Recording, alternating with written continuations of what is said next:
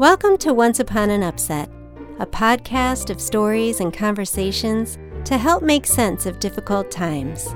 I'm your host, Jessica Laurel Kane. Today's episode is a meditation called The Sea of Associations. Sometimes, I like to think of my mind as an ocean and myself as someone fishing. I don't actually fish for fish in real life, but I know when a person does, they fish with purpose. They wait till they feel a tug and they reel in what they've hooked and then choose whether or not it's worth keeping. And even though there are a ton of creatures and other things in the sea, when a person goes fishing and they hook something they don't want, they either let it go or they find whatever it is interesting enough to keep. Sometimes I like to think of my mind as an ocean, except instead of creatures, it's filled with every experience I've ever had. I like to imagine that a long time ago, my ancestors relied on these kinds of oceans for their survival. The world must have been a wild and terrifying place back then, where you stepped out of your shelter and had no idea what might be there. A predator, an enemy, a steep cliff, an earthquake. I bet our ancestors had to face something unexpected each day. And because they didn't have search engines or GPS systems, they had no choice but to fish through the sea of their minds for similar experiences, compare it to what was happening now, and then decide if it was dangerous or safe, fortunate or unfortunate. Well, these days we have lots of sophisticated tools to keep our bodies safe as we venture into the world. Expiration dates on our store-bought food, signs to tell us if the road is going to be bumpy, weather forecasts on our devices, cozy beds, easy chairs, and 911. But yet, we're still not very good at understanding each other's reactions and behaviors. And to survive these sorts of problems, many people still rely on their sea of associations to figure out how to make sense of what's going on by fishing for a similar experience from their past. And for those of us who haven't had a lot of positive experiences with people in our past, what we dredge up can keep us from feeling safe enough to let our best selves out into the world. When I take the time to explore my own sea of associations, I notice a lot of very critical and impatient people from my past rearing their heads and hooking my attention, people who left me feeling not so good. The terrain of my early life was not rugged like my ancestors, but it felt rugged emotionally. The poison berries and volcanoes from my past came in the form of stepmothers who blew up daily with toxic criticism that made me feel both unworthy and unwanted, or bullies at school who seemed to find such pleasure in causing me pain. As a younger person, every time I felt inspired to take steps into the world as the self I wanted to be, those critical voices shut me down. I felt ashamed and embarrassed, not realizing that their reactions meant very little about me, but were simply associations they had inherited from their own past. But I let their stop signs become mine. I became very good at protecting myself. Instead of taking the chances I wanted to in the world, I spent my energy trying to become someone really special or perfect first to keep myself safe from the pain of being judged or made fun of. And when I encountered someone who gave me a look or said something I wasn't exactly sure how to interpret, I'd fish through my sea of associations and hook that disapproving look of my stepmother or my bully and decide that the person standing before me must be just like them. And I'd say to myself, let's be very careful not to share anything sacred so they won't ruin all that's meaningful to me.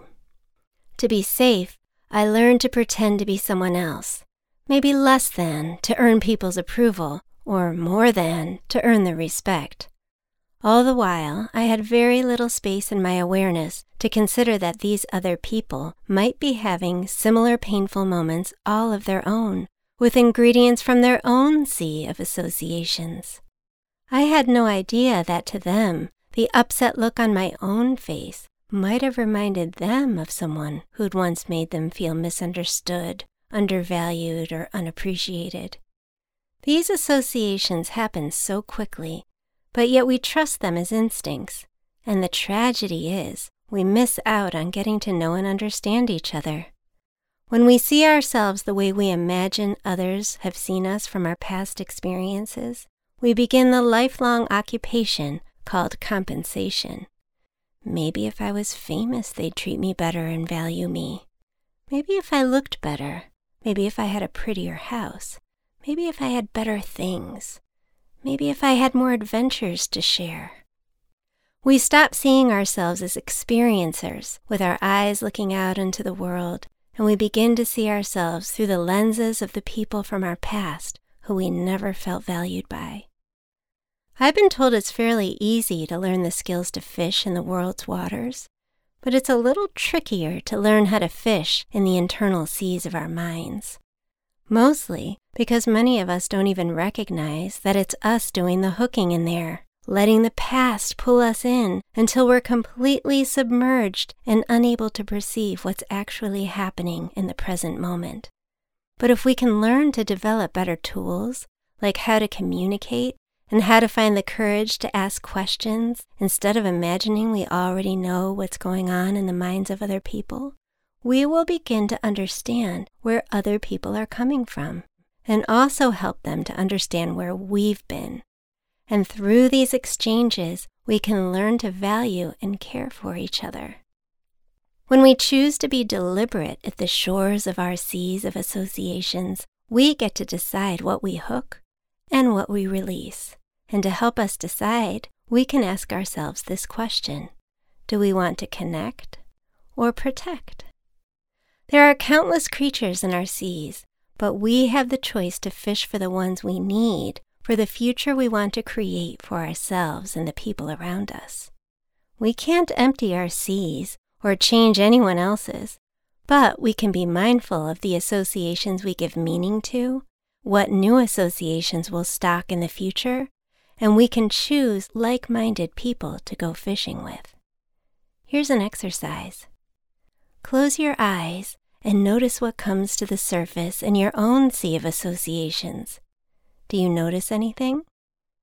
Just like people lift weights to build muscles in their bodies, focusing our attention is how we strengthen the muscle of our minds.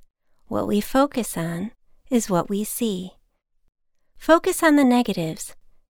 Notice when you do this, you see the negatives. Now focus on the positives.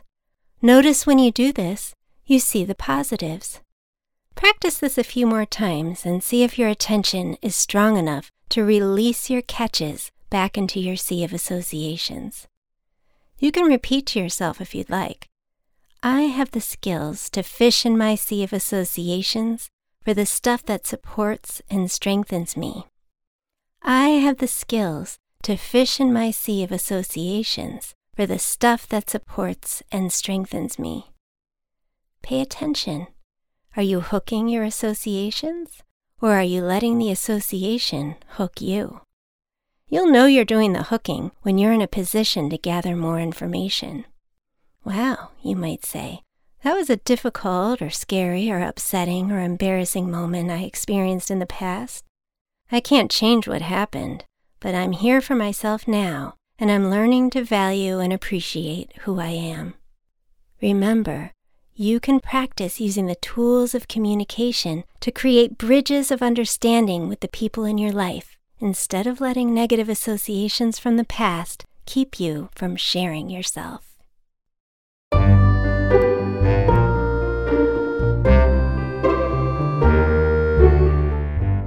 You've been listening to Once Upon an Upset. This week's episode was written, produced, and edited by me, Jessica Laurel Kane. And the music was made by Jerome Rawson at Fresh Made Music. For illustrations, merchandise, and more, please visit onceuponanupset.com. And don't forget to subscribe. See you next week.